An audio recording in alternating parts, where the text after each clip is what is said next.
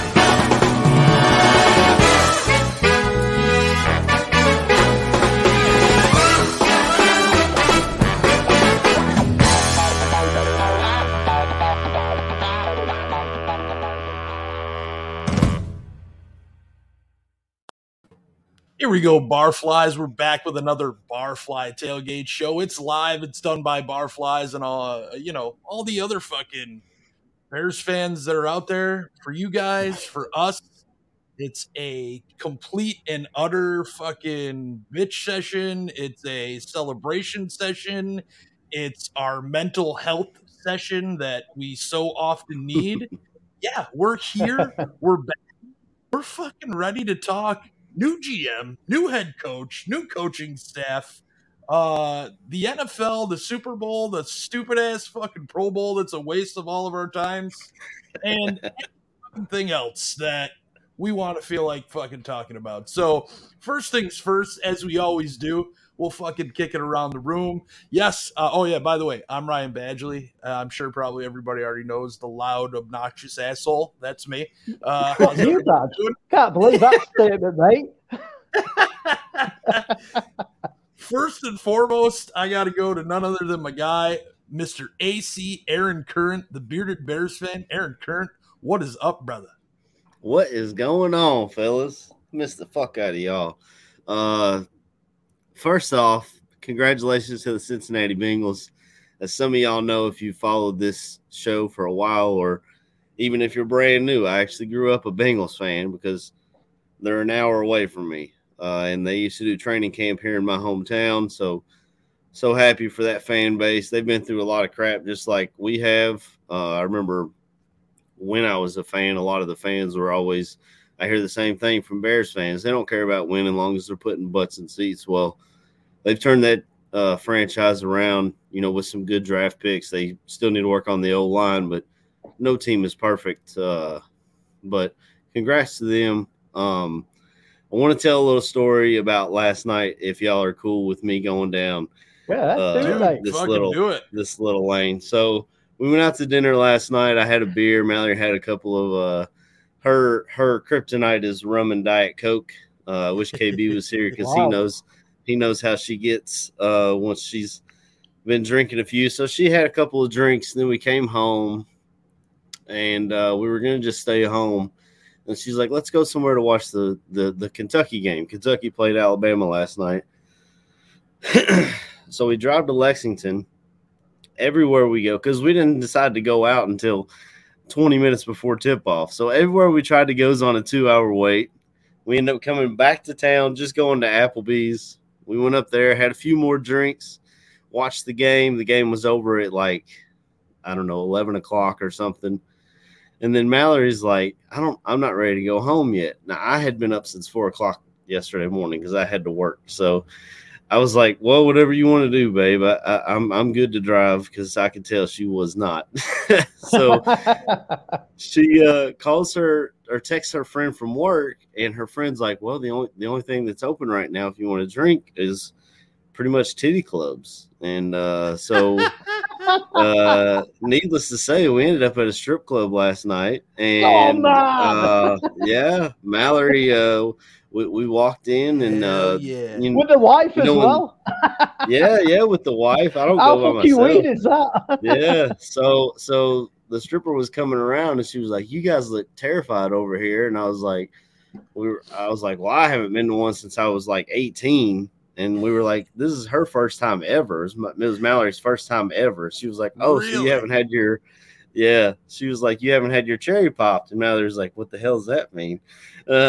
So they took her up to the stage. That stripper gave Mallory $1 to put in her shirt, and that other stripper like pulled it out with her teeth and put her titties in Mallory's face, and it was a really good time. Hey, see which one of them came home with you, brother?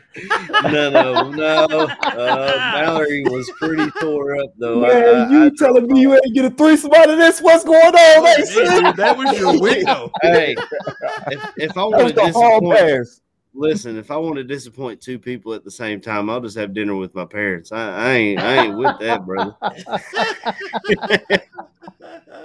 So that was a wild night. Great. I got in about 3 o'clock this morning, and I was like, damn, I got a show in like 5 hours.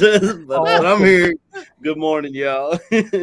Oh shit, I don't know how we're gonna top that introduction, but it ain't none. Yeah, I'm gonna try it anyway. So first up, I'm gonna go with my man Chris Watts. Chris, what's up, brother?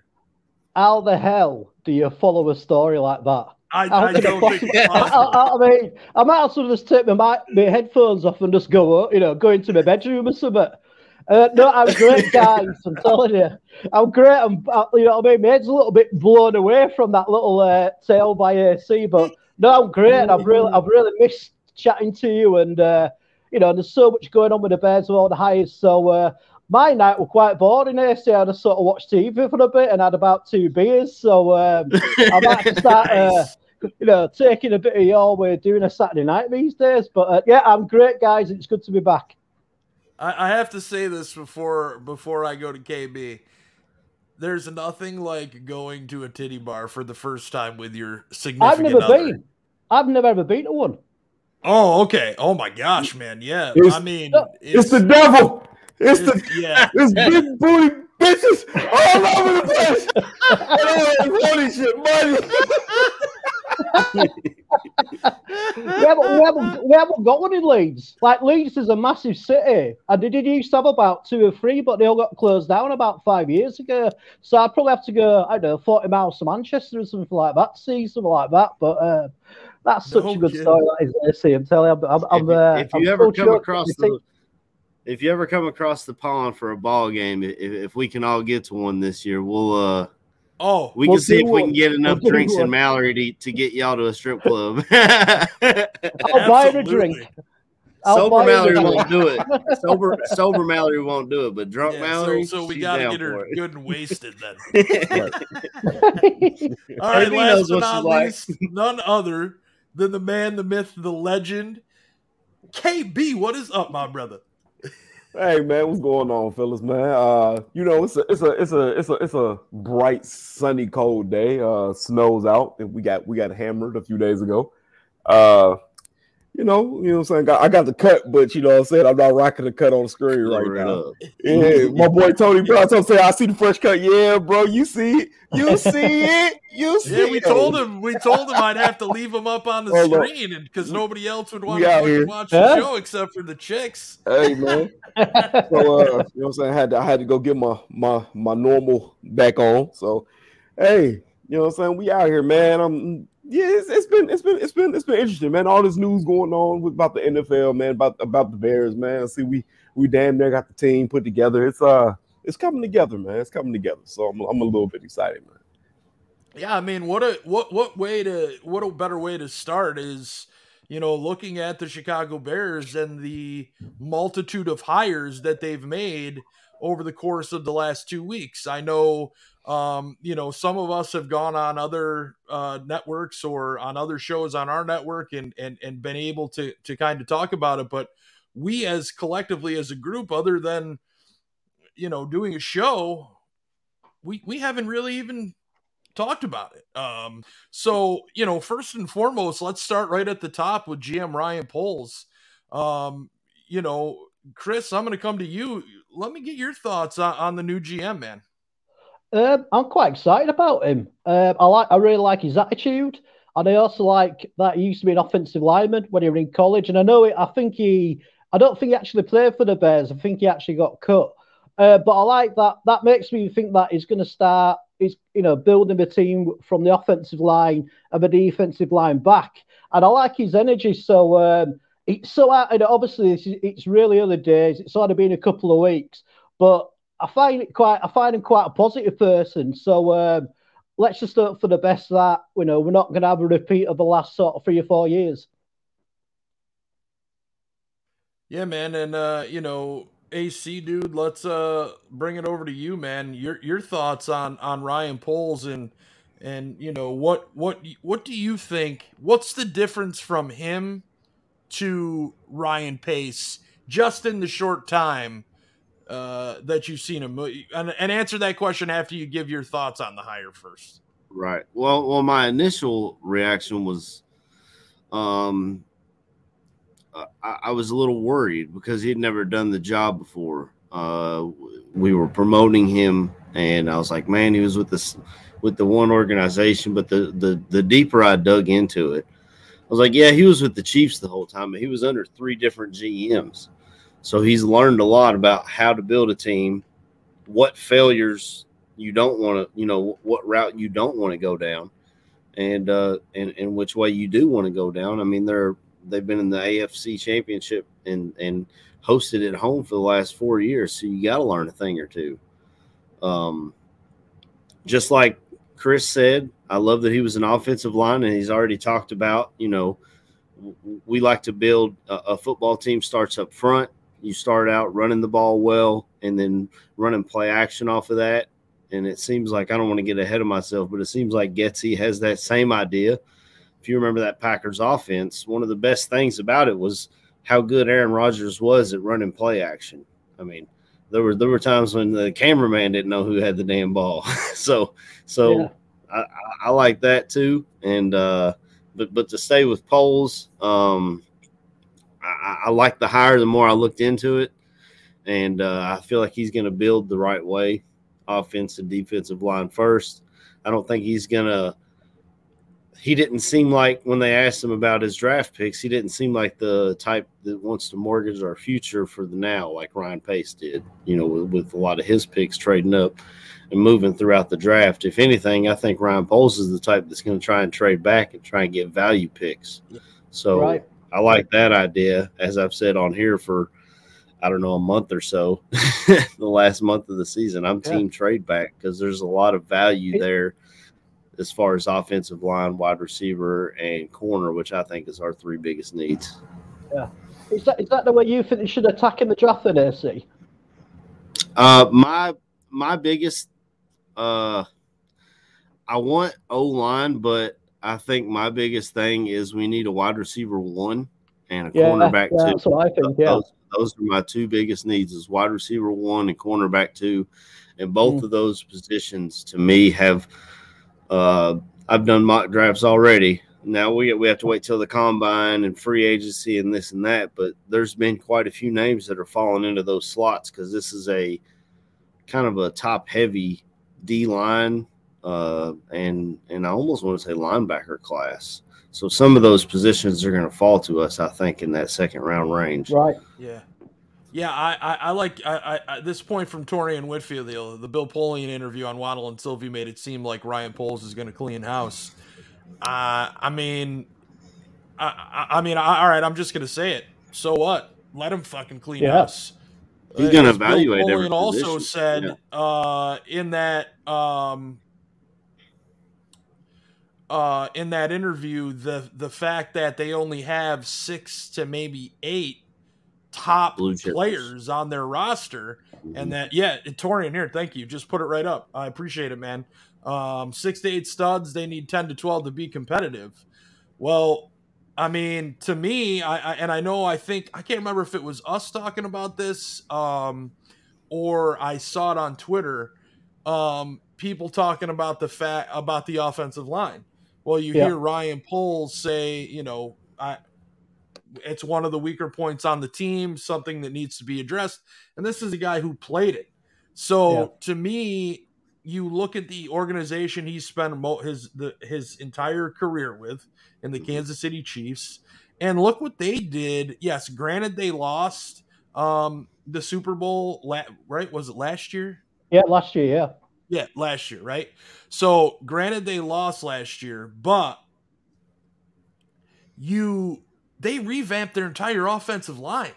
In one offseason. Yeah. So I'm sitting here, guys, and I'm looking at our offensive line room, and to me, there's two guys that are untouchable, and those are the two guys you drafted last year, right? Everybody else, I don't give a fuck. No, everybody's all in a panic about fucking James Daniels. Oh, James Daniels, fuck him.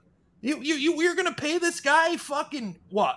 $10, $15 million a year to go out and be fucking mediocre? No, fuck him. Let's draft somebody. Let Poles go out, do his thing, label his targets, and go out and revamp this offensive line so next year we're not watching fucking Justin Fields get sacked 9 times in a fucking game. How about we approach it that way? You know what I mean? That's another thing that Poles said. I've been listening to a ton of ESPN Chicago lately, the ESPN 1000, and he went on Carmen and Yurko's show right the day he got hired. I think it was the day he got hired. Maybe it was the day he was introduced, the press conference. Yep.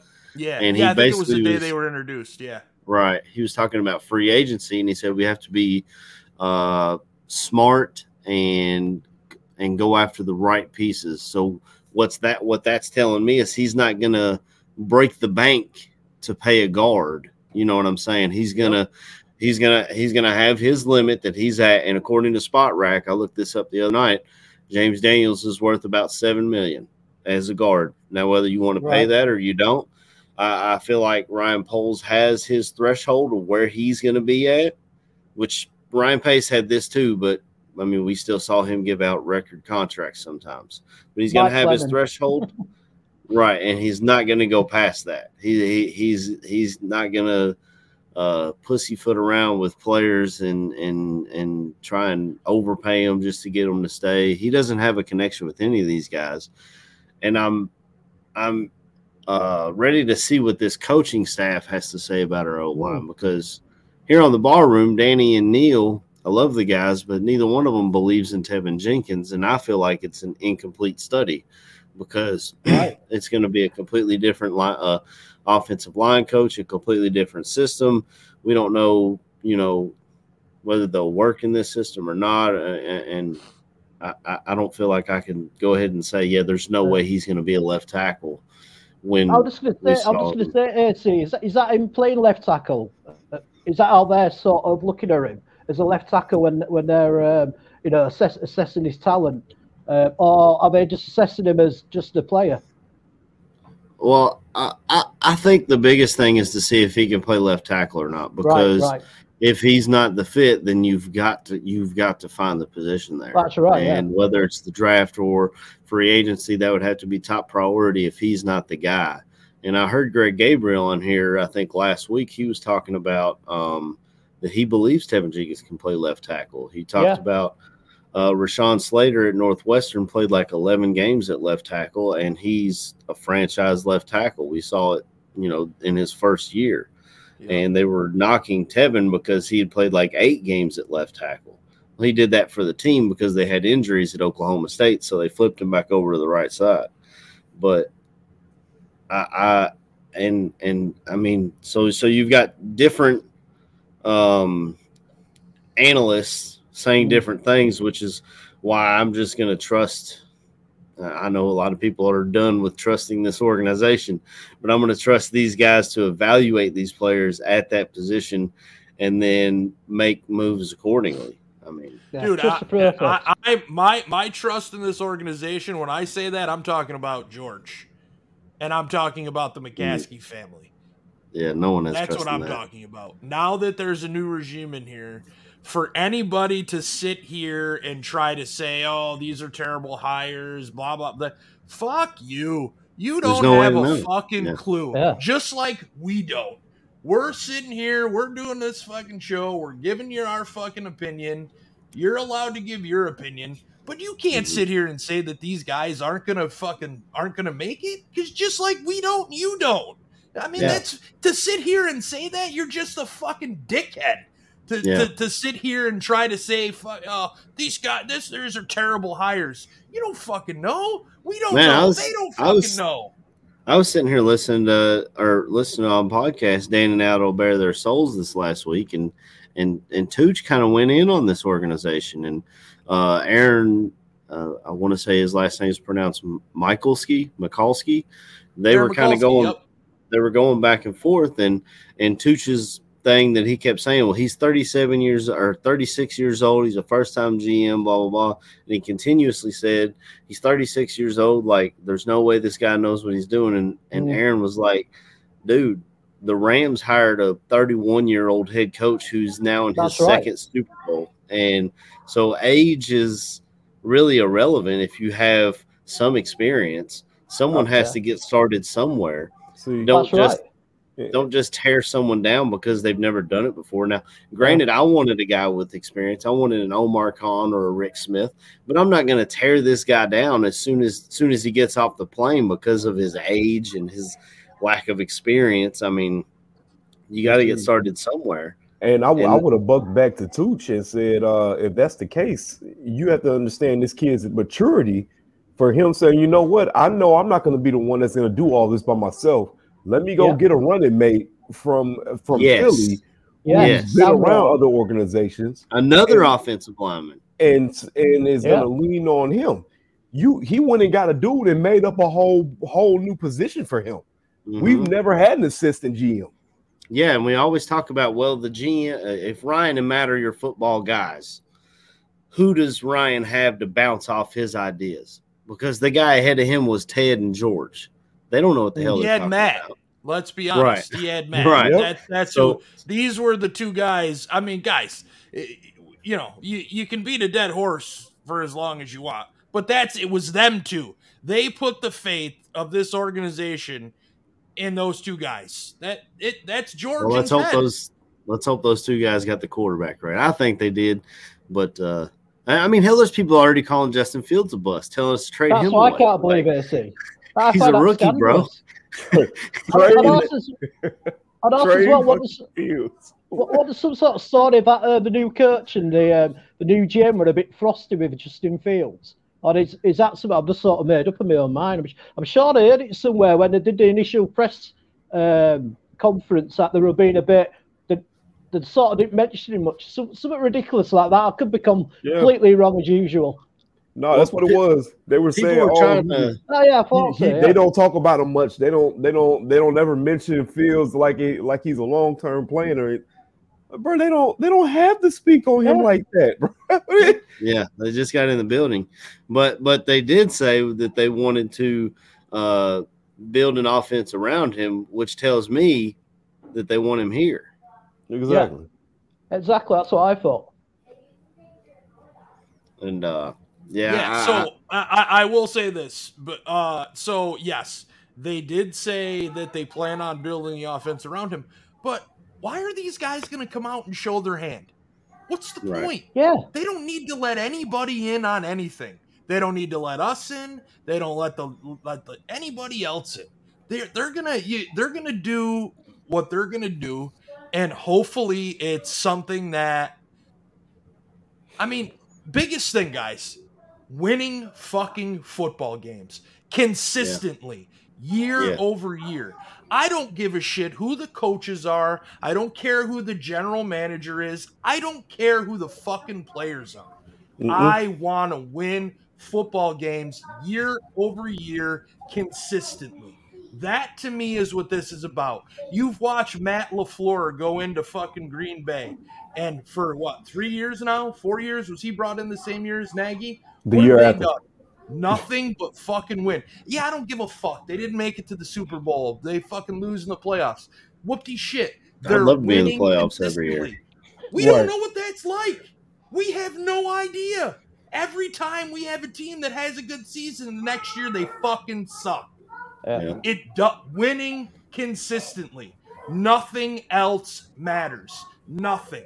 It doesn't matter who they bring in. The players on the names on the jersey, I don't give a shit anymore. I've spent fucking too much time talking about the fucking players in the jersey.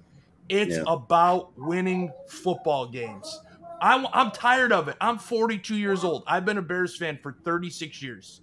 I can count on one hand probably the number of winning seasons in that fucking time. We're the Jacksonville fucking Jaguars, except we've been around for 102 years. Oh, we can't say that, surely. We absolutely can. I mean, the only thing we haven't done is hire Urban Meyer. That's a so depressing badge. It's the truth. Yeah. But what about the culture? Yeah, so let's get into Coach Matt Eberflus. He's got he's got a similar mentality as Lovie Smith. The defense is very similar. It's got a lot of acronyms. KB, man, he reminds me of Lovie. KB, jump in on Eberflus here, bro. Most definitely. What you've seen with Eberflus, man, is a guy who seems very fucking genuine. A guy who seems to know exactly what he wants and how he's envisioning running his team, which is huge to me because you can't say that about Matt Nagy, of course. We didn't know with Matt Nagy. Matt Nagy was the wonder boy coming from KC. He had his own offensive plan. He was gonna turn this offense to a top 5 offense. It was supposed to be a big thing. Eberflus knows, hey, I want to run my offense kind of like the Shanahan's. I got my 4-3 defense, but I'm not going to call it. I'm going to let my coaches do their job, which was big to me. Let the people you hire do their work. If you got a DC, let him be the DC. If you got an OC, let him call the plays. And then you hear him say, I'm going to be the branch. I'm going to oversee all of this. I'm going to come into offensive meetings and say, hey, Justin, I've seen this before. Do you know how to attack it? Right. That's huge. That's what you're supposed to do as a head coach. You don't just sit in one meeting room and say, oh, well, I don't know what goes on the other side of the ball. You got to know because it's your team. At the end of the day, winning and losing comes back to you. Is your team trash? If they're trash, it's a reflection of you. So I'm big on Eberflus right now because I like his vision. And then you hear about some of the players from the Colts. Darius Leonard is not happy about Eberflus being gone. A reporter asked him, they said, so are you going to be happy that now the acronyms are out the building? He's not. He said, I'm not happy about that because I am the hits. That is what made me. Right. And to hear a player that is like that, the same mold that you have a Roquan Smith cut from, you have to be excited, man. You have to be. So right now, I'm all in on Eberflus because it's not just word dressing that I'm seeing like we saw with Nagy. It's not just saying, oh yeah, this is what we're gonna do. We have to find the whys. This man came into the presser with saying, I know what the whys are. We're gonna fix this shit. We're gonna explain it to the players, not just searching for them. Right, I'm not searching for the whys. Everybody had a fucking meltdown too when he said, "Fucking we got to figure out the whys." Except we already know the whys. So that first part, everybody went, "Oh fuck, here we go again." I'm not looking for the answers to the test, motherfucker. I got the answers to the test. That's what I heard. That's what I'm hoping. I mean, for, you're gonna hear a lot of coach speak from a coach. I mean, people were, and it really drove me nuts. This city, we can't have nice things. They tear apart everything. Yeah. George McCaskey goes to the airport, picks up Ryan Poles. He's like, "Hey, I got your bag, bro. Come on, let's go." He drives him to Hallis Hall. They have a nice chat. Ripped apart on Twitter, on ESPN 1000, on everything. What's Ryan Poles say? Yeah, he picked me up. I kind of liked it. It showed me he gave a fuck. You know what I'm saying? He didn't send Rodrigo to come pick me up. You know what I'm saying? He showed up. He got out of bed and came pick me up at the airport. And then Eberflus, you know, that was Ryan Poles' guy. Bill Polian and them, they wanted Dan Quinn, which is a guy I liked. I'm not gonna lie, that's who I wanted. And apparently George and Ted wanted Jim Caldwell. Two of them wanted Caldwell. Two of them wanted Quinn. Poles said, "This is my guy." Yep. And it sounds a lot like Lovie Smith. Now, a lot of people, some people are going to have backtracked from that. Some people are going to love it. How many times have you heard a Bears fan say this? We should have never got rid of Lovie. Should have never got rid of him. He won 10 games and then they fired him. Why we get rid of Lovie? Well, I believe we got him back. When I listened to Olin Kreutz, 45 minutes last night, AC, talking about that. Yeah. Yeah, I was out at a local watering hole. I was introduced to a Bears fan, guys that's been a Bear fan his whole life. I go, boy, doesn't it suck? And then he's wearing Syracuse stuff too. I go, oh, you're just like me. We got shitty fucking football teams. This is horrible. I go, man, I'm 42 years old. I feel like I'm 75 just from my sports teams alone. Right. And we talked about Lovie. We talked about that 10-6 season and how Phil Emery thought that was it for Lovie. Well, maybe it was. You know, who knows? We'll never know. And that's the great thing about this is we'll have no idea at this point. Right. We're starting anew. But you're going to see some similarities with Matt Eberflus, too. As I mentioned before, he runs a similar Tampa 2 style of defense, but he's taken that defense and made it into something that can compete with today's NFL. You know, you think back to when Lovie was here and, you know, having that big linebacker in the middle that can go sideline to sideline and cover a tight end like Brian Urlacher could. Well, it's a little bit different now. You know, now it's not the middle linebacker. Now it's the weak side linebacker. And it's now Roquan probably is going to be listed on our depth chart differently because he's going to be Matt Eberflus's version of Devontae Leonard, right? Is that Darius Leonard? I don't know why the fuck I'm saying Devontae. Oh, maybe because I think the Bears should pay Devontae Adams $30 million and make him that's exactly what it is. Go ahead and pay that man $30 million. Hey, he has talked glowingly about Getsy. Have y'all seen that part of the that was on Hogan Johns? They talked to Adams, I think it was either before or after the Ravens game about Getsy. And they were talking to him about one of the Ravens staffers. I guess he was with him in college, and Adams was like, I got to give a quick shout out to my man Getsy. You know, when if you guys remember, and I've told you this, Badge, because when you shit on Mooney about his drops, Devontae was a drop machine his first 2 years. Getsy became his wide receivers coach. Now, some of this has to do with talent, but on top of that, you got to have good coaching. When they both marry together, it's a beautiful combination. Now, if Devontae still got a little piece of his heart that likes Getsy, I mean, I ain't going to turn him down to come to Chicago and be our number one. I mean, I don't want to pay him $30 million, but hey, man, that's one thing. I've always been a Devontae Adams fan. It sucks that he's been with the Packers, but the one thing I will never sit here and shit on is talent, man. Talent speaks for itself. Yeah. As much shit as we talk about Aaron Rodgers, he's a talented player. I live in Indiana. I'm not a Peyton Manning fan like that. I never have been, but like I said, you can never deny the talent. He's a great player. Devontae Adams is a hell of a player.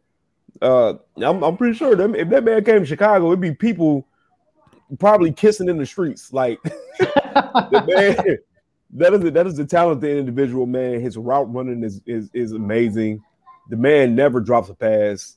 And like I said, if he attributes that success to Getsy, you have to be excited for what we could possibly see for Darnell Mooney, man. And the Packers are $45 million over the cap right now. Yeah. Here's my question, though, guys. Here's my question, because to me, you sat here these last 4 years, right? There was a position coach that didn't change, and that was Mike Fury. And look at what the wide receiver room was. There was zero improvement in the wide receiver room year over year. Zero. And yet this guy stayed here for 4 years. I'm not saying he's a bad guy.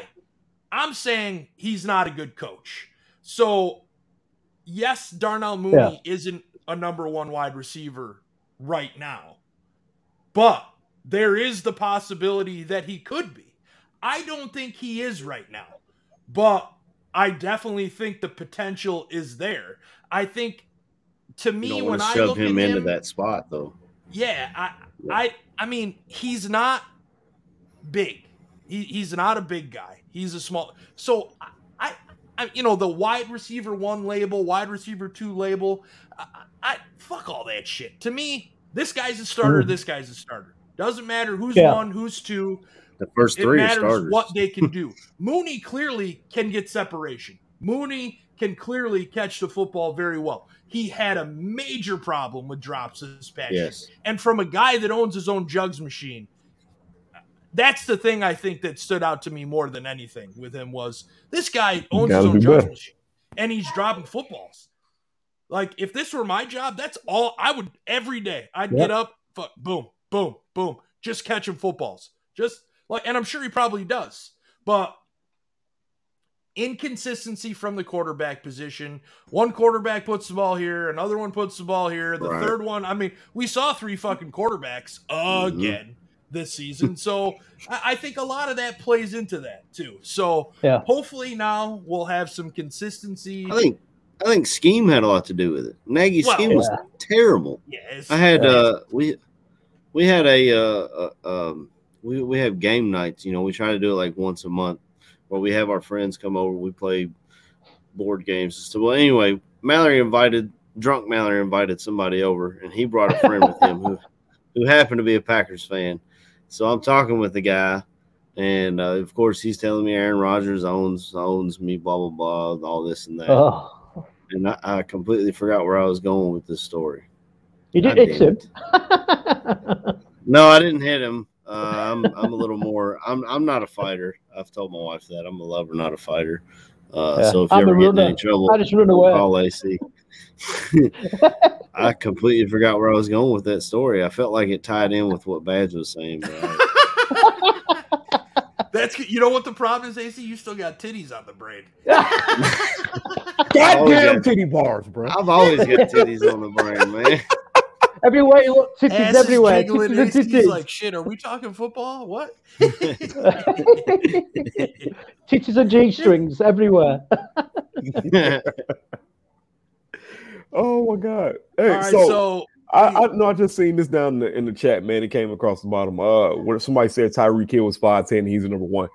We're not saying that Darnell Mooney's not a number 1 receiver. All right, we're saying right now we're not. I'm not okay because that is kind of confusing. We're not saying he can't be a number 1 receiver. Okay, right. That's what we're saying. Yeah, that's not what I'm saying.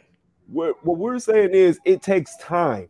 Mm-hmm. There have been numerous right now. There are numerous like fucking examples of it. Tyreek Hill, of course, is number 1 since you brought it up.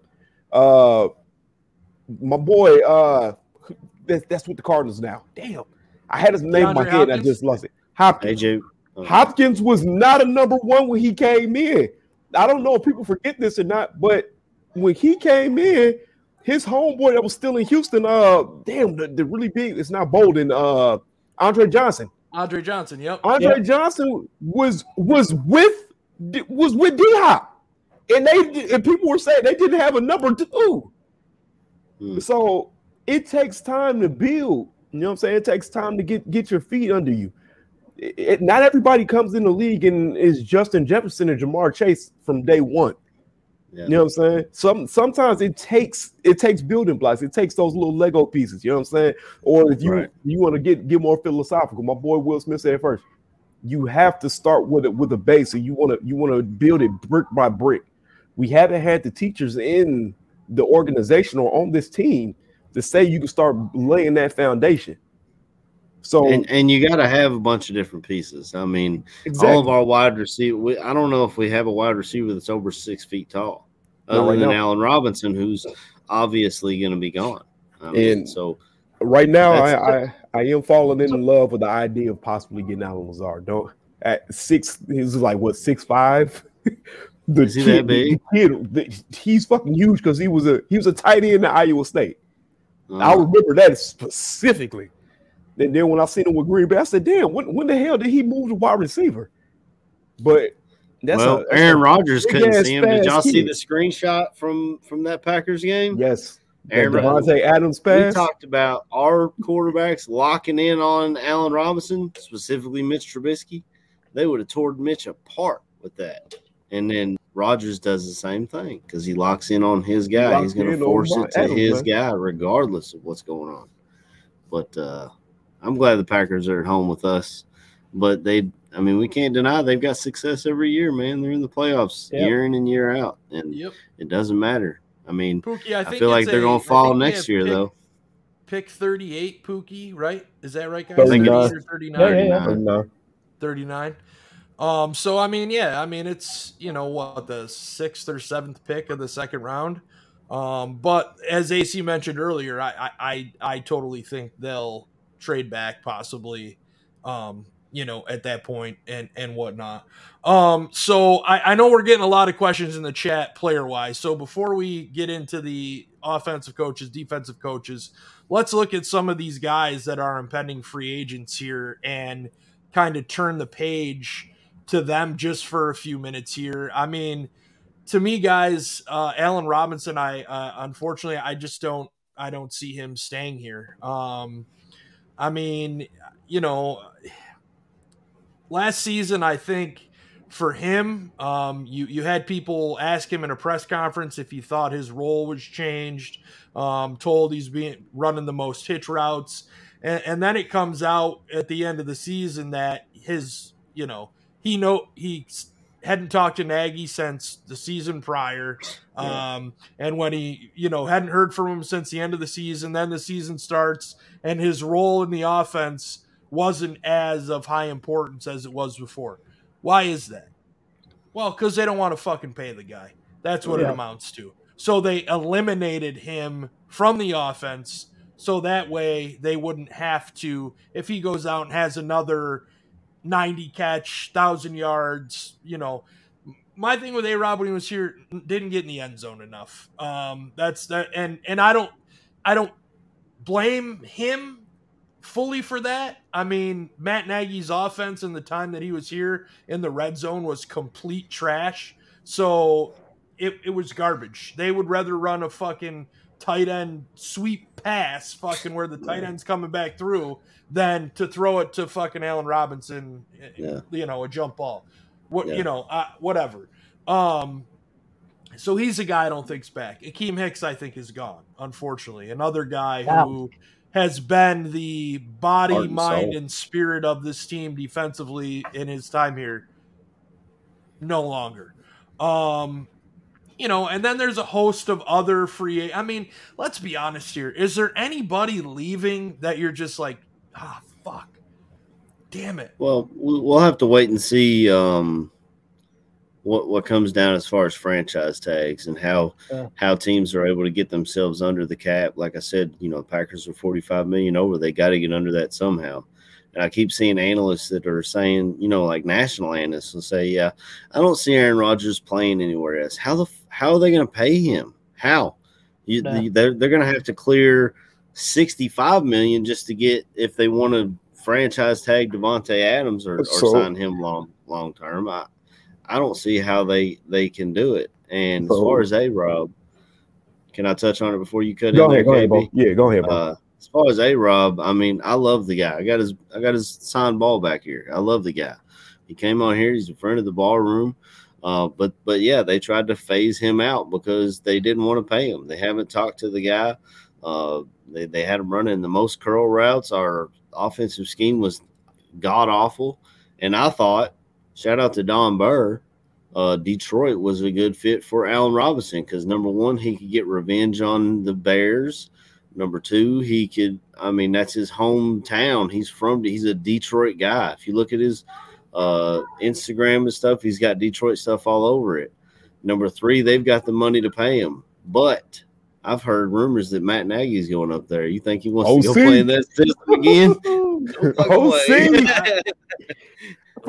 First of all, Man. let me first speak on how fucking crazy it is that we all went from talking shit about Don Bird and Don Bird actually being one of our biggest fucking fans. Like, we're shouting my man out.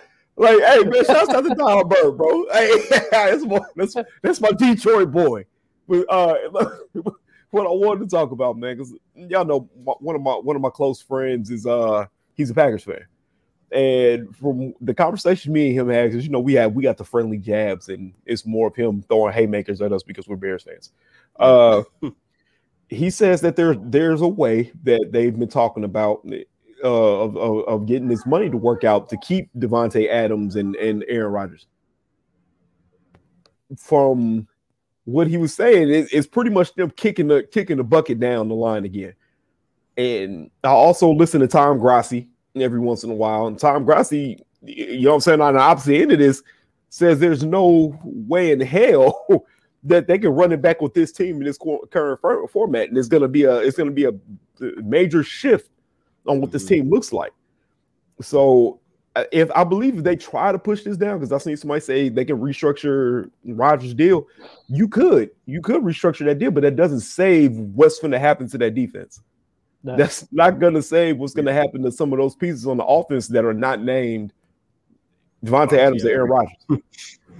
They're negative $44 million over the cap. We just seen my man, the Saints head coach, Sean Payton. We just see my man say, "Fuck it, I'm done. Yeah, I'm out. I'm not even going to deal with this shit. We're X amount over the cap. I don't got a quarterback. I'm good. I'll go ahead and step away." Like, we have to start to understand. Just because Aaron Rodgers is coming back does not mean that that's going to be the same team next year. They're not going to be as deep. They're not going to be as explosive. They're going to lose a lot of people. And they're already talking about both their defensive ends being out the door, Za'Darius and Preston Smith. Right, you're not going to be able to pay Za'Darius anymore.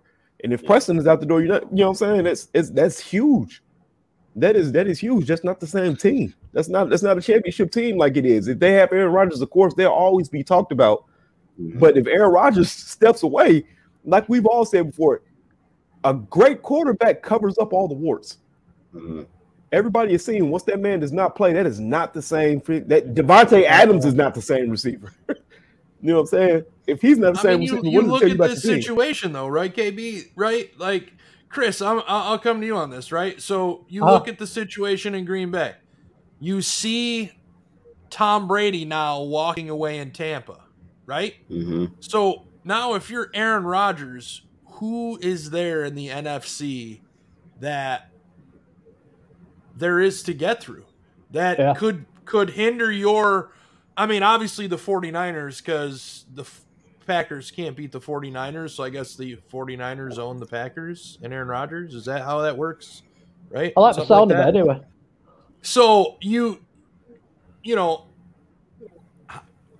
is Aaron Rodgers, is he stupid to go to get traded to the Broncos in the AFC where he'll face Patrick Mahomes? Yeah, I forgot about Russell Wilson in Seattle. Forgive me. Your thoughts, Chris? I actually think that Aaron Rodgers, I reckon he might play for one more year. I think he's going to retire soon.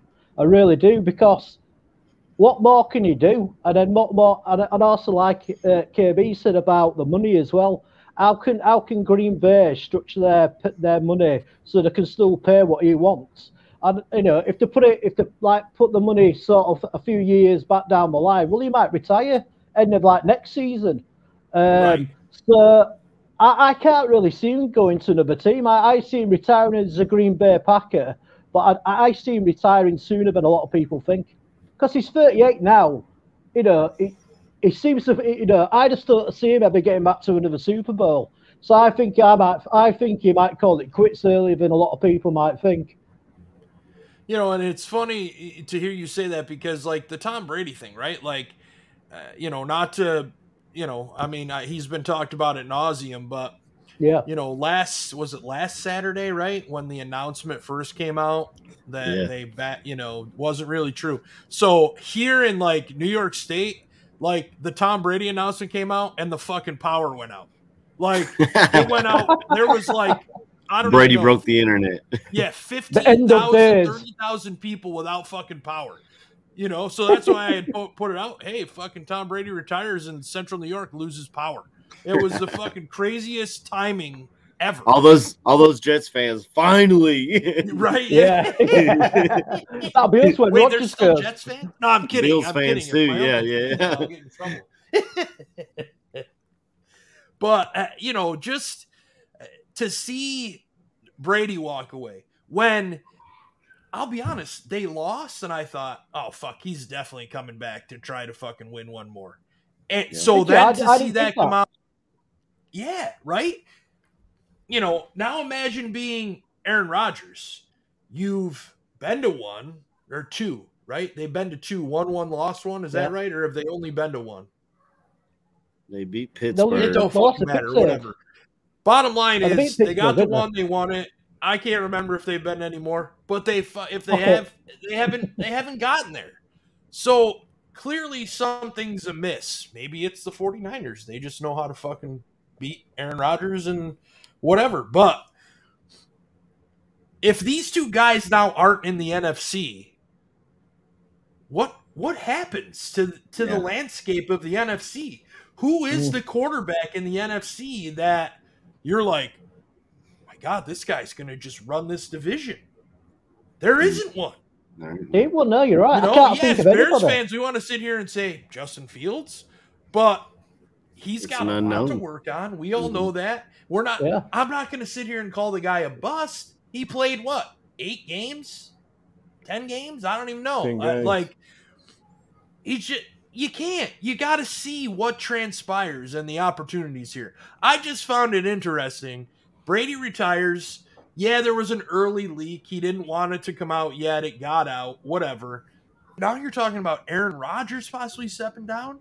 I mean, the greatness of those two quarterbacks and stand on their own, with the exception of Rodgers only winning one Super Bowl like his heir apparent crooked Dick Favre. I mean, it's like, holy shit. It's crazy to me. All right. Yeah. And the AFC's loaded. AFC's loaded with young quarterbacks. Yeah. You know, you got kind of went Mahomes and Allen, Burrow, all these guys are in the AFC. So Mahomes, fucking, I mean, just pick a team, and they've pretty much, even Mac Jones to a degree. The Patriots made the playoffs with their rookie quarterback. Yeah, he didn't look good. I will say, I really wonder how my man's leaving is going to affect Mac Jones. I really, Josh McDaniels went to Vegas. Went to Vegas, and I'm really, who's the Patriots OC now? I'm assuming whoever their quarterback coach was, he's going to be promoted. I haven't looked. So what I saw in New England was there's going to be somebody calling plays, but they won't have an OC title. Right. Like very similar to when before Matt Patricia was the defensive coordinator, he was calling plays, but he didn't have the official title for like 2 years. And then he got the title. And then he left. Was the defensive coordinator for 2, maybe 3 years. Then he became head coach, whatever. No, that's crazy. I didn't even know you could do that. That's interesting. But I do wonder how that's going to affect Mac Jones, even though that's neither here nor there. The one quarterback I think we can all point to, which was also a subject of the dumbest fucking trade idea from Bleacher Report I've ever seen in my fucking life, is Russell Wilson. I don't believe he'd be a danger in Seattle anymore, because I just don't think Seattle's that good of a team. He might not be in Seattle anymore. I was going to say, but that brings me to the point of he might not be in Seattle. And if I was him, I would be really trying to get my agent to point me towards Tampa Bay. They have all that talent, and they're quarterback away from competing. You just lost Sean Payton in the South. That division would be arguably the Tampa Bay Buccaneers to lose. I think history repeats itself down there, and Jimmy Garoppolo goes down there to take the place of Tom Brady. And I think the Giants. I think the New York Giants. They've got 2 first-round picks, top 5 or top 7. I think the Giants try to move heaven and earth to get Russell Wilson out there in New York. and team him with Dayball. That's another thing, KB. I know you might probably want to talk on this about the Flores hiring with Brian and Belichick. Old man Belichick don't have nothing in his contacts telling him which one's white Brian and which one's black Brian. He don't know what the fuck he's doing. I see the meme where it said Belichick after the text messages, he switched it to white Brian to put a picture of Brian Daboll. I fucking lost it, bro. Oh my God! Yeah, I was telling my wife about that. I was like, "Yeah, Flores is suing the NFL, because there's only, there's not enough opportunities for African American coaches or minorities in general, not just African American. I mean, everyone was talks about we have one black coach. We've only got one Hispanic coach that I can think of as well, which is Rivera. So, Mallory didn't realize that we only had. What's that? That I think when they were the LA Raiders, they had the first Hispanic coach, and I can't remember his name. He won a Super Bowl for him with Marcus Allen. Would have been early 80s. Well, Al Davis was always the guy that would go out on a limb for a player or a coach or whomever. If he felt like that was the right person for the job, that's who he was going to get. And I feel like God is talking to Badge over there right now. Y'all see that? See the light. One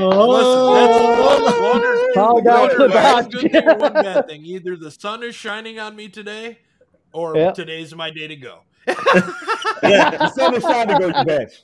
We're not going to go with the other one. Oh shit! Yeah, I'm hoping for the first one. Yeah. All right, so mate. KB, man, AC led you into it.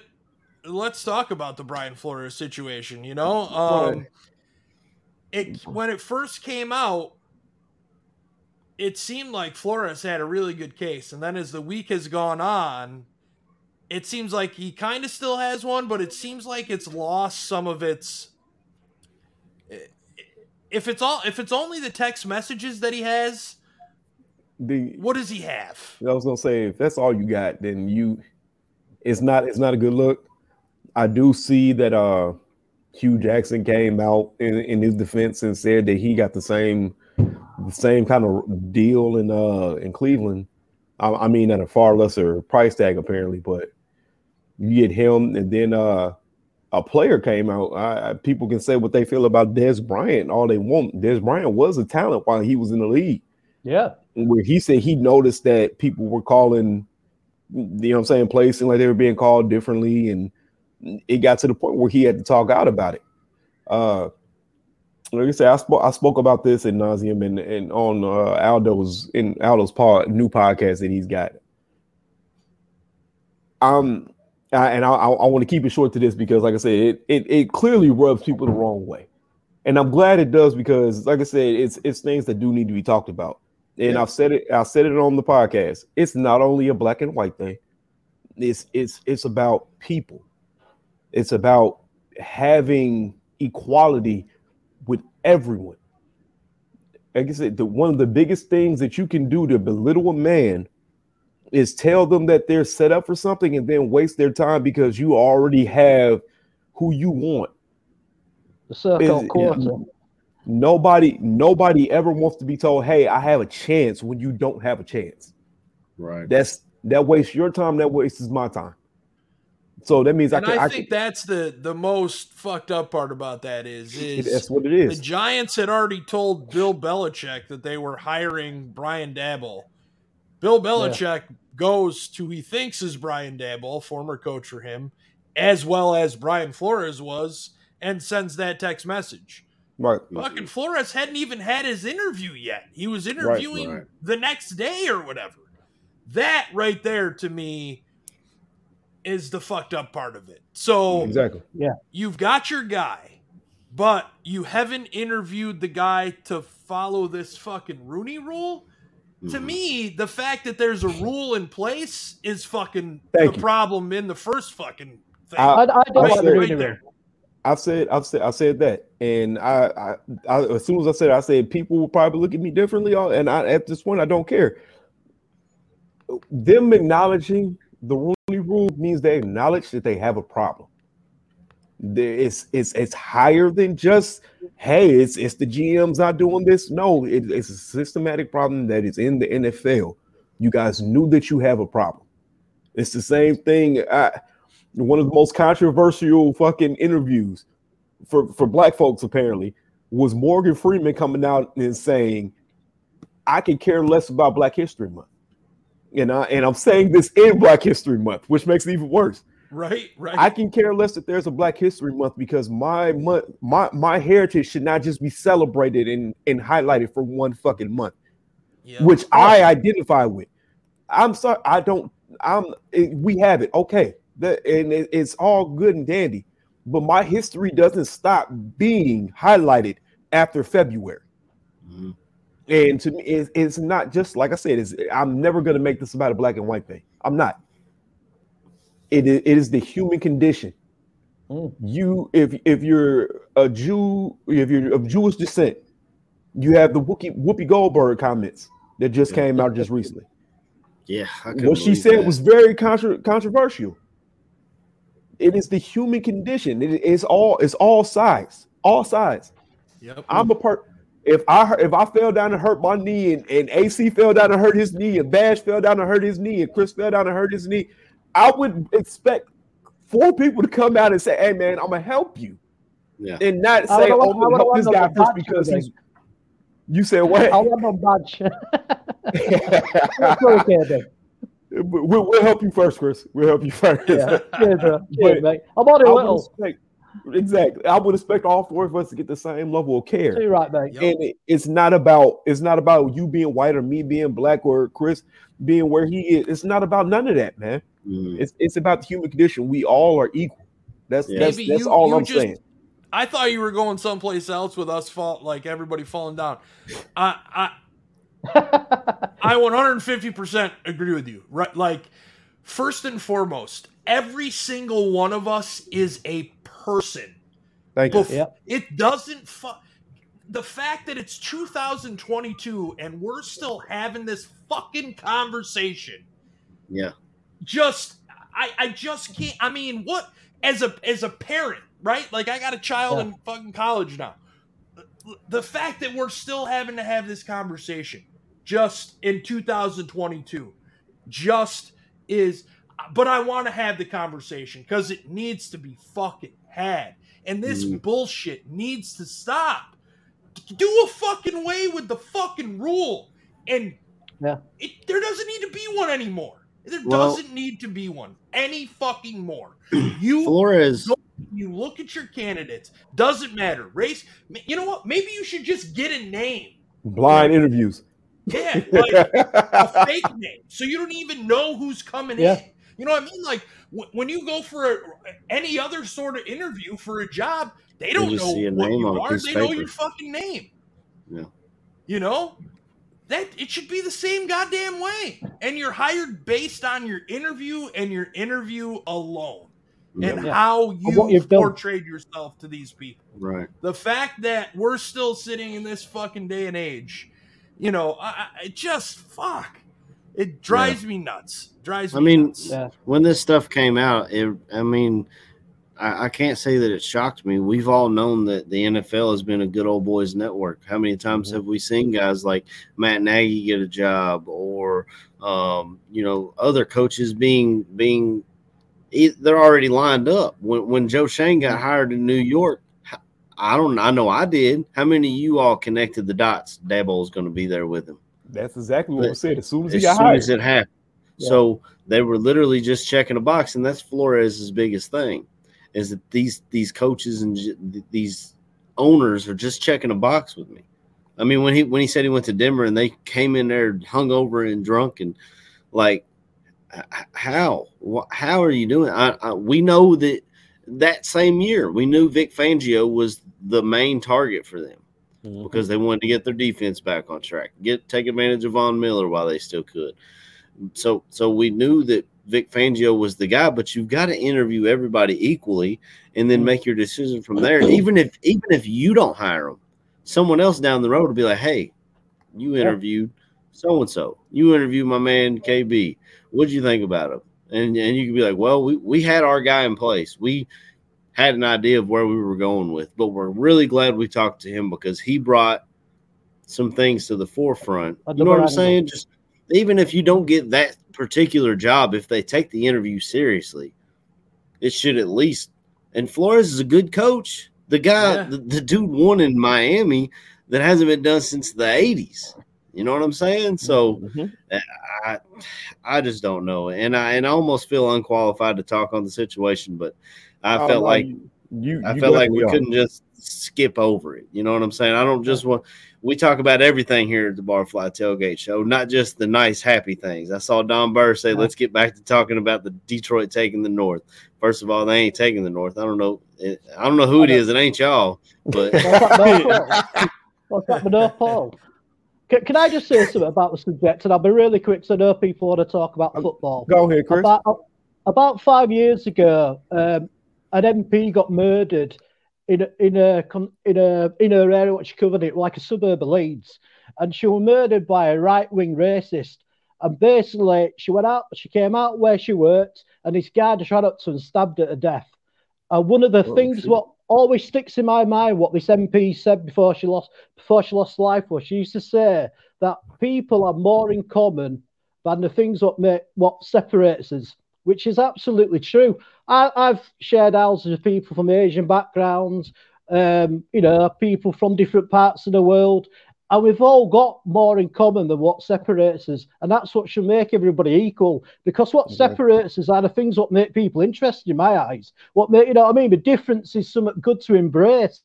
So that was my little short rap. Well, not rap, but that's my little thought on the situation what you're having over there. Yeah. And we have exactly the same thing in this country as well.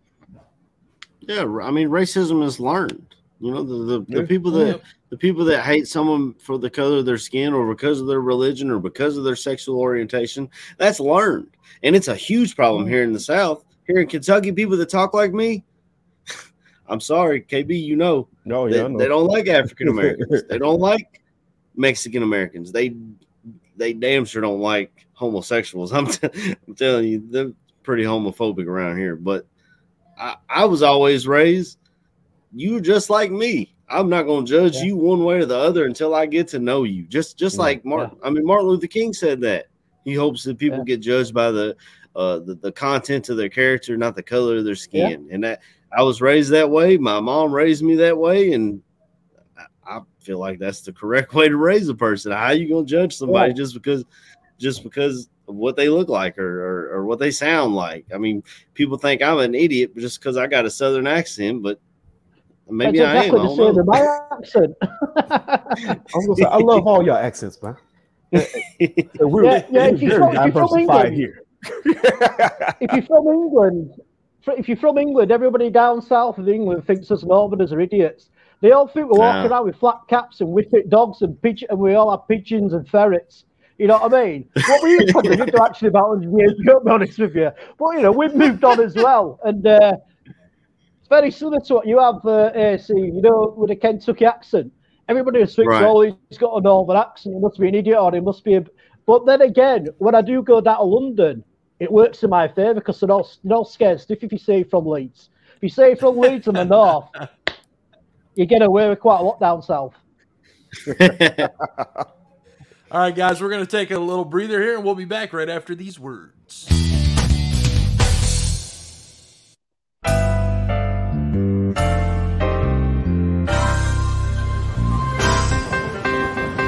Look, I don't mean any disrespect. He just didn't play that well, not for a guy of his caliber.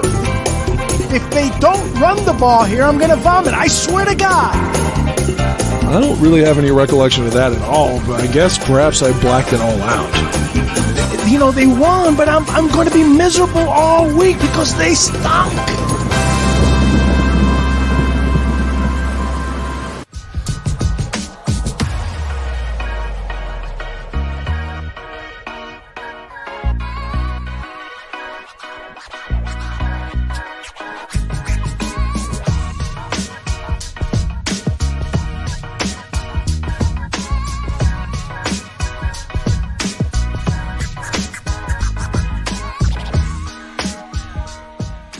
The Barroom Network presents Two fired up Bears fans. They are ready to rumble on the Bear Debate.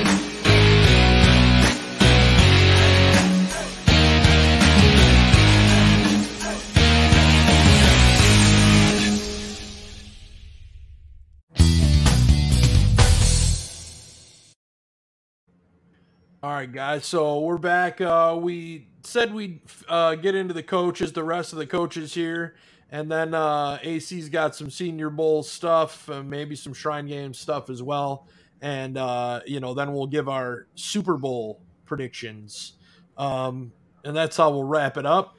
So quickly, I'm just going to name some of the new hires. We have Luke Getsy at offensive coordinator. Then you have Chris Morgan as the new offensive line coach, and then you look at let's see, Alan Williams is defensive backs and safeties DC. He's the defensive coordinator, right? Mm-hmm. And then Dave Borgonzi will be the linebackers coach.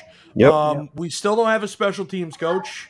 Rumor has it they've talked to Rich Bisaccia. What has come of that? Don't know. What remains to be seen? Teron just said in the chat that Richard Hightower as special teams coordinator per Tom Taylor. Oh yeah, I see it right here. Okay. So it's a little bit of breaking news. So they're hiring Richard Hightower. All right. So I guess we've got a special teams coach. So it's not Rich Bisaccia. Boy, there's going to be a lot of upset Bears Twitter fans because Jesus Christ, my timeline the other day was all about this fucking Bisaccia guy. So apparently, Green Bay offered him hella money, so I guess they took him from us. Well, the reason they lost was because of their fucking special teams. So clearly it was an area of need. You look at these coordinators, guys, or defensive assistants, offensive assistants, whatever. Out of the guys that we just discussed, who's the guy that you're looking to come in right away and make an immediate impact? KB, let me start with you. Hey, I got the easy one. Hey, it's definitely the obvious one. I would have to say Getsy. I'm really interested in how much of the the Packers offense he did have to contribute to. They're saying it's very telling when you got guys like Aaron Rodgers coming out saying they wish he didn't leave, and they're running back Jones and Adams. The list apparently goes on. So I'm excited to see what the offense really is gonna be with Fields at quarterback. To me, his development is key. So I know that the roster is more than just Justin Fields, but Justin Fields is who we're hitching our wagon to because we want to be perennial contenders. So I'm interested to see what Getsy gets done. So all right, Chris, I'm coming to you next. Well, KB just completely stole my thunder. Yes! I was actually, at this time I did actually have something in my mind, not like the other week I had a complete brain freeze. But yeah, KB stole my thunder. I'm really interested to see what he brings, really. He didn't actually call. He wasn't actually the play caller, was he? When he was in Green Bay, that was down to the head coach. I understand. Yeah. So, but obviously he's going to be high up in that system. So he would have won out. Yeah, he's one I'm looking forward to see how he really. Because one of the things about Nagy was he never seemed to play to any of the player strengths we had on offense. So it'd be interesting to see if he's a coach that does that. And I think as well on the defensive side of the ball, that'd be interesting to see with a change of formation if they're going to try and play a bit more to our players' strengths. But yeah, KB said it all for me, really. Damn you. And yeah, the OC guys, the most interesting guy. I'm looking forward to seeing what he can do. All right, AC, it's up to you, man. Yeah, I'm down here picking up scraps. What the hell? Hey. I'm gonna speak on Luke Getsy, but I guess I'll talk about another coordinator as well. Luke Getsy, yes, he did not play call last year in Green Bay, but I do believe if you look further back in his history, he was with Green Bay under Mike McCarthy as well, and then he went to Mississippi State. He did call plays there. I'm not sure if he was there with Dak Prescott or not. I'd have to look into that. I think he was, bro.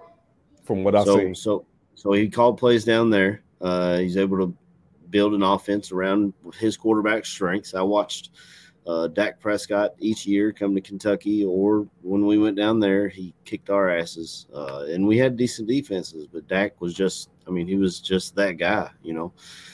Then he goes back to Green Bay. He helps mold that offense. They talk glowingly of him. And it'll be interesting to see what parts of each of those offenses he pulls in together to build his complete offense. But I really like the idea of running the ball, play action off of it, stacking plays, something we never saw Nagy do. We all called for it, and it never happened. I'd like to speak on a coordinator that is not currently on our staff that I would love to have. His name is John Embry. He was the tight ends coach / assistant head coach in San Francisco. He was a guy that I was looking at when all this started as possibly bringing over as our offensive coordinator, just because I love that system over there.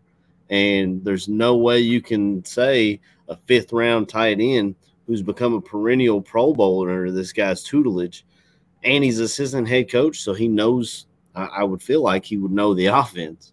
I don't see the issue with bringing him in here, and we need a tight ends coach.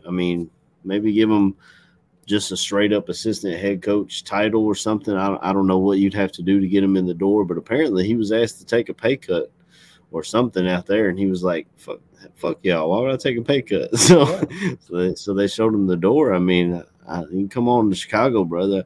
I love the Shanahan offense, and I'd love to have any piece of that we can get. Yeah, and I kind of feel like that's the way, this offense is going to look, is very similar to that style. Obviously, I'll say it too, Luke Getsy, I'm very intrigued by. But, I'm excited to see this defense, which kind of bothers me because, that's all the Bears are known for is defense, And I said this last night as I was at the local watering hole is I want to see this organization led by its offense. But I also want the corresponding defense to be, if they're a little less than the offense, but we're winning, fine. Don't care. But it's hard to focus on the defense when the entire franchise, that's what the franchise is known for, is the defense. So, Luke Getsy, to me, very high on my list of coordinator.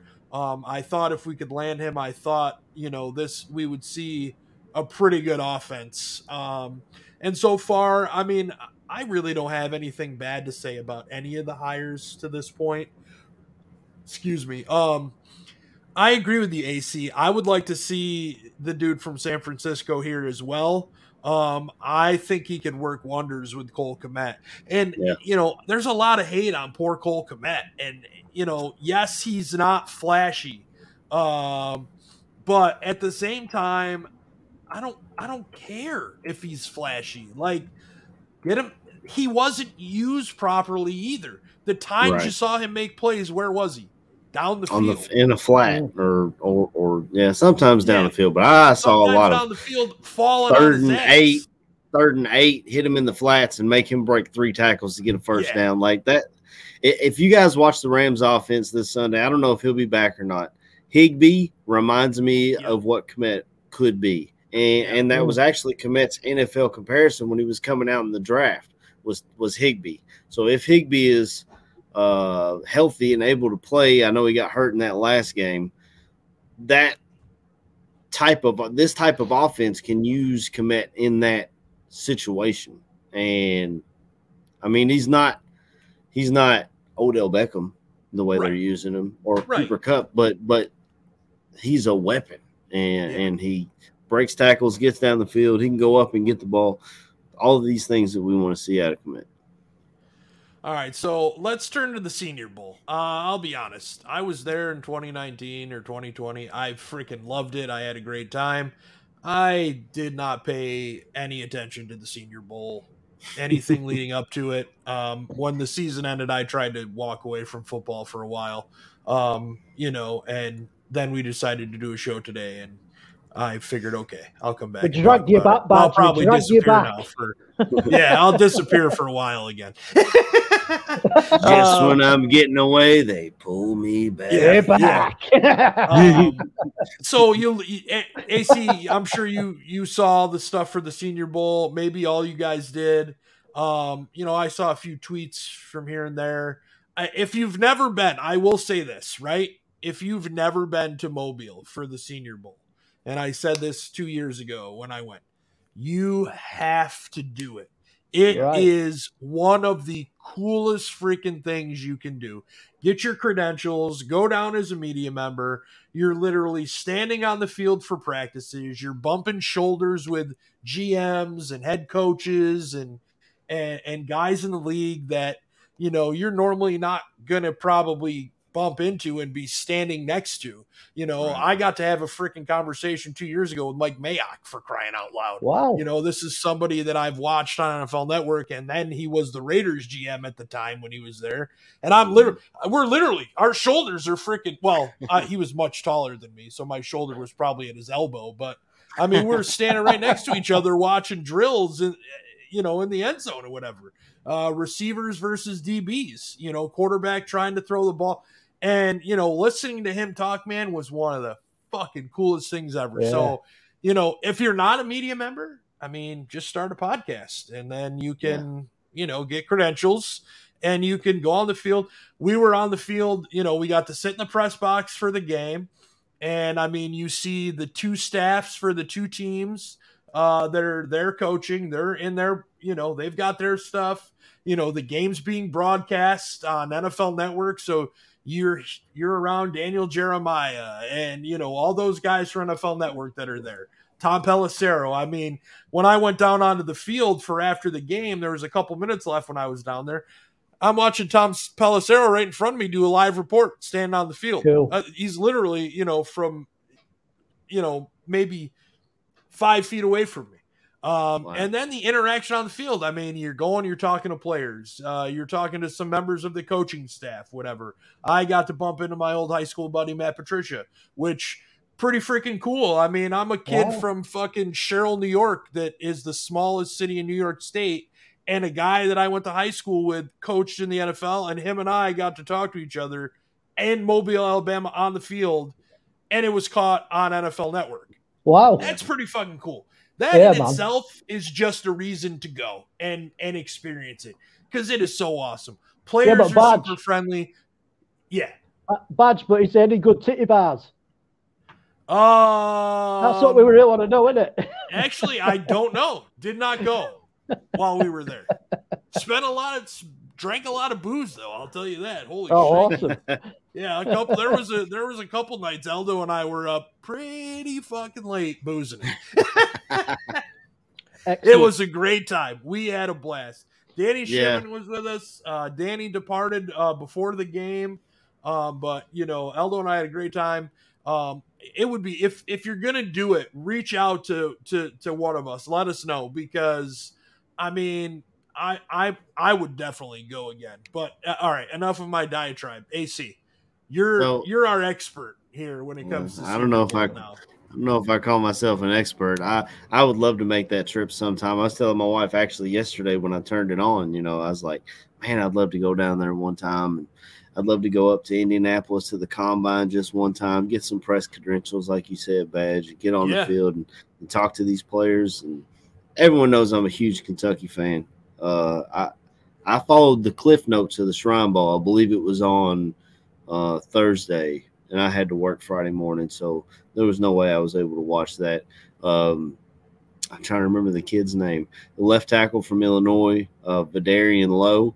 That's a late late round left tackle that we might be able to look out for. That's according to the Draft Network, he's a developmental left tackle.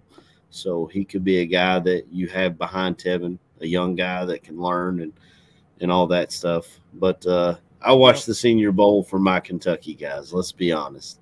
So we had my guy Luke Fortner at center. He is he played guard here at Kentucky for years, and then we had Drake Jackson go on to the NFL.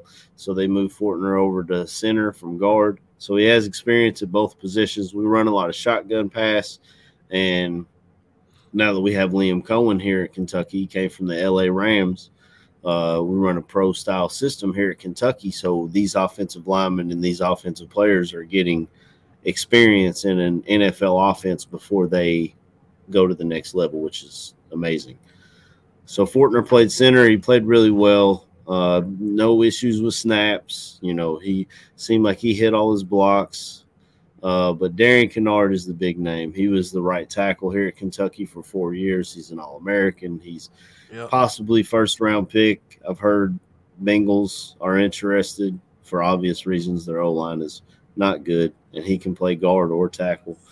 I felt like he held his own. He had a couple of penalties, but it's kind of difficult because, as you know, Badge, with the Senior Bowl, there's a lot of substitutions in and out. You'll have one group in O-line in one drive, then another group in the next drive, and then they'll have a 2-minute drill group that goes in and out. So it's kind of difficult to see them string together plays and go with the ebbs and flows of the game. But I felt like he held his own out there and played pretty well. Another guy I had my eyes on that's not a Kentucky guy, I was looking at O-line, D-line for the most part, because those guys, regardless of what level of football, regardless of if it's a bowl game or a charity event or whatever, these guys are going to hit each other. There's no way around it. Whereas you might have wide receivers who take plays off, running backs who don't go all out to try and break a tackle and hurt themselves. The O-line and D-line are going to hit each other. But there's a left tackle from Central Michigan, and I think they talked about him on the broadcast quite a bit. Rayman, he's an Austrian. Brennan, whatever his name is, I know you're talking about. Yeah, so he was an Austrian that transferred to Michigan, I believe, right, KB? And then I think. Yeah, so he was big enough to play tight end and quick enough. They had him put on weight. They put him at left tackle. So he's got the athleticism of a tight end and the size of a left tackle. So that's it's kind of a developmental thing maybe, because he's only played football for, maybe 5 years. You know what I'm saying? Right. So that's a guy you can get in and maybe maybe you can stash him on the practice squad and he can learn some things. I don't know, but he looked really good out there. He had the arm length and his punch looked really good.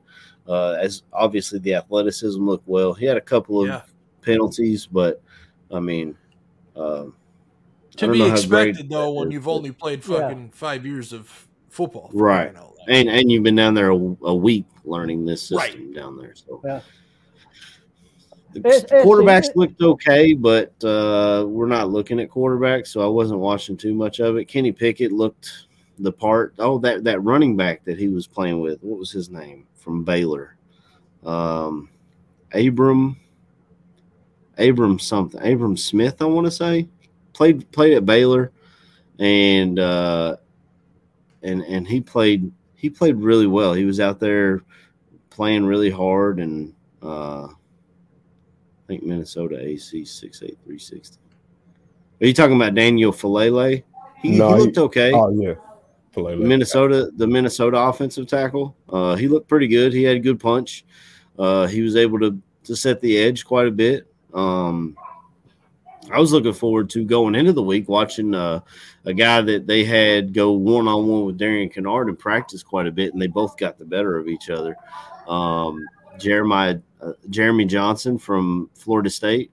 I don't remember him really sticking out too much, but I mean, like I said, it's 1 week. You're learning this new system, and you're trying to get reps, and it's just a difficult situation sometimes. But obviously I was looking at my Kentucky guys, and then there was some other offensive tackles I was watching because I feel like it's a big need. And possibly these Senior Bowl guys might be there in the later rounds that we can.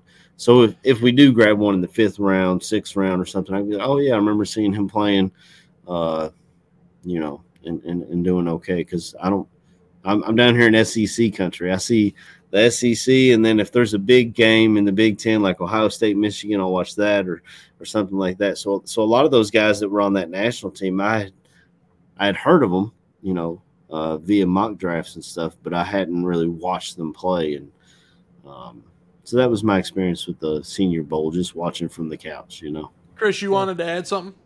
Yeah, I keep seeing footage of a really good offensive lineman from Boston College. See, Zion Summit.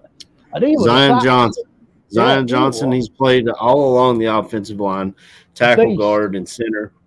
He is a beast. He's got pretty good quickness. He can set the edge for you. If we do run this San Francisco offense, you'll see a lot of guards pulling, setting the edges. So we'll need guards like that. The only thing is, I don't see him getting out of the first round. I just don't see him getting out of the first. I think he's going to be a lot like Elijah Vera Tucker was last year in the draft, where the Jets moved up to grab their guy to help solidify that offensive line in front of Zach Wilson. And I don't see him getting out of the first round, but he is a damn good prospect. Like I said, he can play anywhere on the offensive line, center, guard, tackle. It doesn't matter. He can play all of them. He's got a bit of a nasty attitude as well. Like some of the footage I was seeing, he was proper. Once he got his guy down on the floor, he'd have his hand up back of his head. Falling on him. He had a bit of nastiness, what I quite like, and I don't know, lineman. Right. Well, Trevor Penning. I think it's Penning. He's the UNI offensive tackle, and they talked about him all week. Talk about his. I'm sorry, KB. You good, bro? Go ahead, AC. They talked about him all week with his nasty attitude, and reminded me a lot of Tevin Jenkins. You need a guy who's going to go out there and stick up for your quarterback. That's the first guy. They said he's the first guy off the bus. So you want to push that intensity on the other team. And they're like, oh dang, look at this guy, just a mountain of a man coming out, and he'll fight your ass too. Go ahead, KB. I was definitely gonna talk about Penning. To me, that's a very interesting kid. If by some, because he's getting first round buzz. If there was a way that kid fell to us at 39, I have no problem with you drafting him and then having him and Jenkins as your two bookends. Those are two nasty dudes. Penning was looking to bury people, and he didn't care how many enemies he made. So him first play of the game, he almost got in a fight. Yeah, that's my kind of offensive lineman right there. Exactly. Give me 5 of him. Stacey King always talks about having 5 Javonte Greens on the floor in Bulls games. I want 5 offensive linemen like that guy. Facts. Then you had a couple guys that are all side the line. The kid from Nevada. I heard a lot of buzz about him. They said he was really crisp and running routes, very fast for his size because he's a little bit of a bigger kid. Then the kid from North Dakota State, I'm blanking on his name. Christian Watt, I believe it's Christian Watson. Is he the 6'5" wide receiver? I believe so. Because I just remember him saying he was like 6'4", 6'5", big ass kid coming from the Alabama of the D2 school. So it's saying that he was a monster in the practices. So I've seen him pop up a couple times in my mock drafts later in the like 6th round, and I'm like, man, 6'5". You grab him in the 6th round. I mean, you can, if you've got a good wide receiver coach, which hopefully we do. Fury wouldn't have done shit with him, but I mean, just being the head coach material. So I'm excited. Just being right. That's what when it first came out. You guys know, I texted the group. I was like, I don't know about a Giants wide receiver coach.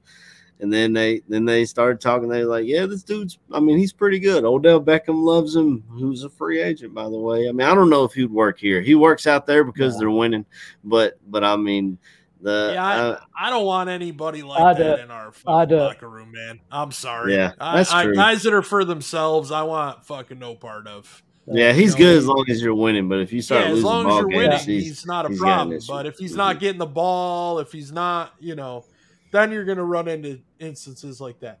This much I can tell you. So our view of the Senior Bowl is clouded. If you want, not that, well, I mean, I'm not an expert. You guys might be experts, but if you want expert opinions, Danny Shimon, Neil Stopchinski, Eldo Gandia, Yes, I believe Draft they're on going to Tap. have a show today, kind of recapping the entire Senior Bowl, and then I believe Thursday, which is the normal Draft on Tap day, they're also going to be talking Senior Bowl, but I think Danny and Neil are going to actually get into breaking down players on Thursday and particular targets for the Bears. So this is the season. I mean, if you're a football fan, Super Bowl's ending this, coming week. And after that, it's all combine, draft, and Danny and Neil are the two guys to get you repped, ready, prepared, and ready for us, For the draft second season. night of the draft, because, pretty much as usual, we don't have a first-round pick. But it was for a good reason, finally. Right, We got our right. fucking Get us quarterback. So I can't remember if they're doing a show today or not. I thought maybe they were. If they're not, then tune in on Thursday, 9 Eastern, 8 Central, I think, for Draft on Tap. Danny Shimon, Neil Stopchinski, Eldo Gandia. I love Draft on Tap. I love do. those I've guys too, learned man. I I get so fired up much. talking about these prospects. Yeah. I've learned so much from Danny. I mean, the year I did Draft on Tap, I learned so much fucking shit that I thought I knew, only Right. to find out that I didn't know as much as I thought I did. So it was really awesome. And these guys, I mean, Danny and Neil and Eldo, these three guys they're perfect. They are perfect for this. Danny and Neil live for this shit, and Eldo isn't far behind them at all. So definitely tune into those guys. We're to the point in our show where we're going to start doing, some Super Bowl predictions, shout outs, this, that, and the other thing. And that's how we're going to wrap up. I'm going to see my daughter today, so I'm super excited. Nice. I'm going to be heading down there for a little while, so I'm going to give her a shout out. I'm going to shout out my wife because she has to put up with me 24/7, 365. She's made it. This will be our 22nd year, so God bless her. I'm sure I know I'm not easy. Congrats, so bro. I'll, all my family, I know I'm a fucking pain in the ass, but hey, you signed up for it. So, although my parents didn't really sign up for it, they got me. They were kind of stuck with me. Everybody else signed up for it. You fuckers signed up for it too.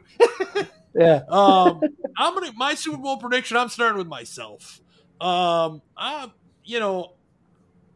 you guys are probably going to kill me for this. I'm picking the Bengals, okay? I'm rooting for the Bengals. But I would be okay if Matt Stafford won a Super Bowl. I would be okay with it. I mean, the guy spent, and sorry, Don Burr, but Detroit was a cesspool when Matt Stafford was there. He went through, this, that, and the other thing while he was there. 0-16 season. So I would be okay if he won the Super Bowl. But to be honest, I'm taking the Cincinnati Bengals. Even though their O-line isn't that good, I'm taking the Bengals. And I think it's going to be a 24-17 game is my final. Shout out to you guys. Shout out to the chat. I mean, this was just a pop-up. I kind of think if we feel like we've got something to talk about, we're going to do a show. Yeah. If we don't, you won't see us. So, you may see us next week. You may not. 2 weeks from now, you may not. A month from now, you may not. It just depends on what it is. But once the draft gets closer, you'll definitely start hearing a little bit more of us. And then you won't hear from us for a while, after that. Because then we're taking a much needed break. So, Chris Watts, let me come to you, man. Shout outs, Super Bowl prediction, anything else you want to add, bro? Shout out is to you guys letting us back on the network. Completely enjoyed our show today, man. It's just been a blast speaking to you guys again. and talking Chicago Bears football. So that's my shout out. For the Super Bowl, my heart wants the Bengals to win because us British, we always love the underdog. And when I can always remember the Bengals and 49ers game, the Super Bowl in the late 80s. I think that was my third Super Bowl I'd ever watched. So I always have that sort of back in my mind, but I think the Rams will win it. And I'm the same with you, Badge. I'd like to see Matthew Stafford win the Super Bowl, you know what I mean? Because the amount of shit that guy's had to go through over the years, just let him have his moment, you know what I mean? So, yes, that's my prediction is that the Rams will win. And it's been great being back on the show and seeing everybody in the chat. And also seeing KB's little one there. Yeah, look at this down here. Hey, Mama. Let me bring her full screen, the newest member. So, hey, up, shit. There it is. That's why I had to go get her. Say, hey, like, man, why you gotta wake me up, man? Say, hey, Got Mama. this bright ass sun in my eyes. KB, man, why don't you hit your shout outs and your Super Bowl prediction, bro? You know what? Shout outs, of course, to the fans, man. Y'all getting on with us is crazy. You know what I'm saying? We ain't really got shit to talk about, but with the shit that's going on, everybody done beat that shit to death. Shout out to my boys, man. Because this we needed this. Like I said, this therapy, man. We need to have this conversation. Why is she looking at me like that? What's up? she like, what is that on your face? And you know what I'm saying? Then shout out to the NFL for giving us this new stock line. Anyway, I want to see the Bengals win, man. For once, this is actually a Super Bowl I'm excited to watch because of the two teams that are there. You don't get to see the Rams there a lot, and the Bengals was 8-9. You know what I'm saying? They were us. So the 49ers hit that catch in the back of the end zone, and that was it. The Bengals have been down ever since. So I would love to see the Bengals win just so people can kind of they're already eating crow for the Jamar Chase thing, saying, oh, they're not going to do shit because they don't have a line. When apparently all you need is just weapons. Doesn't matter if you get sacked 9 times in the game like Justin Fields did, apparently. If you got weapons to throw to it fixes everything. But I'm going with the Bengals in this one. I don't think it's going to be a super high scoring game. I was saying somewhere around 27-21. But I'm saying the Bengals win because they have a hell of an offense, man. I don't think people realize how good the offense really is.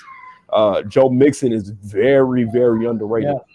For however people talked about him when he first came into the league because of his situation, the kid is a baller. Yeah, he is an absolute baller. And they talk about all the passing weapons. They forget about the beast in the back. You know? The beast in the backfield is something else. So I'm going with the Bengals on this one. Like I said, 27-21. I'm just hoping it's going to be a good game, man. Hell yeah. Appreciate it, KB. All right, man. AC. Rounded them out. This is how I like it, man. Ending it with AC. All right, bro. Shout outs, Super Bowl prediction, anything else you want to add? Go. First and foremost, shout out to my beautiful wife, Mallory. I probably have to go up here and get her some Gatorade and maybe some ibuprofen here in a minute because I'm sure she ain't feeling too good right now. Because, like I said, wild night last night. And shout out to everybody in the chat, man. When I was looking over here earlier, we had 60, 70 people in here earlier in an off-season show. And I love coming on with you boys, talking about the coaching, talking about the GMs, talking about prospects that I'm looking forward to. And I'll definitely be following Draft on Tap to see what the real experts are talking about. You know, I don't know what the hell I'm watching. I know a little bit, but I don't know a whole lot, you know. But definitely shout out to you guys. Shout out to Chris Watts, man, from across the pond coming on with us. He's been on the show for about the last month of the season. He's really been a good addition, I believe, giving us that international flavor out there. And I love it, man. But Super Bowl predictions. As I said at the start of the show, I grew up a Bengals fan, so I guess I'm just a gluttony for punishment because I went from one losing franchise to another. But my heart wants the Bengals to win, and I believe they will. I believe it's going to be very tough. I mean, if you look at the problem that the Bengals have, O-line is a direct a strength of the Rams with Von Miller and Aaron Donald, and even Leonard Floyd holding his own out there. I guess it helps when you're the third guy. But you got Jalen Ramsey that's going to be on Jamar Chase. That'll be a hell of a matchup. I mean, I'm really looking forward to seeing that, because to me, Jalen Ramsey's the best DB in the NFL. So to see him match up with Jamar Chase, who's a rookie, rookie of the year, there's no way he doesn't win that this Thursday. That'll be a great matchup.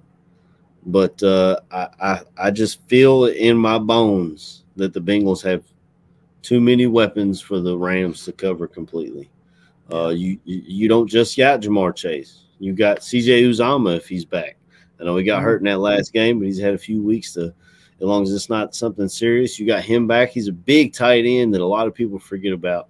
You got T. Higgins, who was a monster at Clemson. He's not just some dude they grabbed. He's a damn good wide receiver too. And then you got Tyler Boyd, who can take the top off of defense from the slot. And then, by the way, you got a two-headed monster running back. You got Joe Mixon and you got Samar J.P. Ryan, who can catch the ball out of the backfield and do his quick little cuts. And I think it's going to be a hell of a matchup. Both teams came back from double digits in their NFC and AFC championship game. I think overall, I think these are the best playoffs that I can remember in my life. Without a doubt. Each game coming down to field goals, overtimes. And how about the AFC title game? Man, everybody bitched all week about the overtime rules. Why didn't Josh Allen get a shot? And then what happened with the Bengals? They lost the coin toss. And they was like, you know what? Let's just play defense and see what we can do. And then they go out there. And I love the story that came out with McPherson. Joe Burrow. They keep trying to call him Joe Cool, but to me, that's Joe Montana. That's Joe Montana. I know you're right there with me, Chris. You grew up in that era. Totally right. But to me, Joe Burrow is Swaggy Joe. That dude has got so much damn swag. When he came out with that necklace on and they asked him if he was wearing real diamonds, he was like, I make too much money to be wearing fake diamonds. What do you think? Yeah, it's real.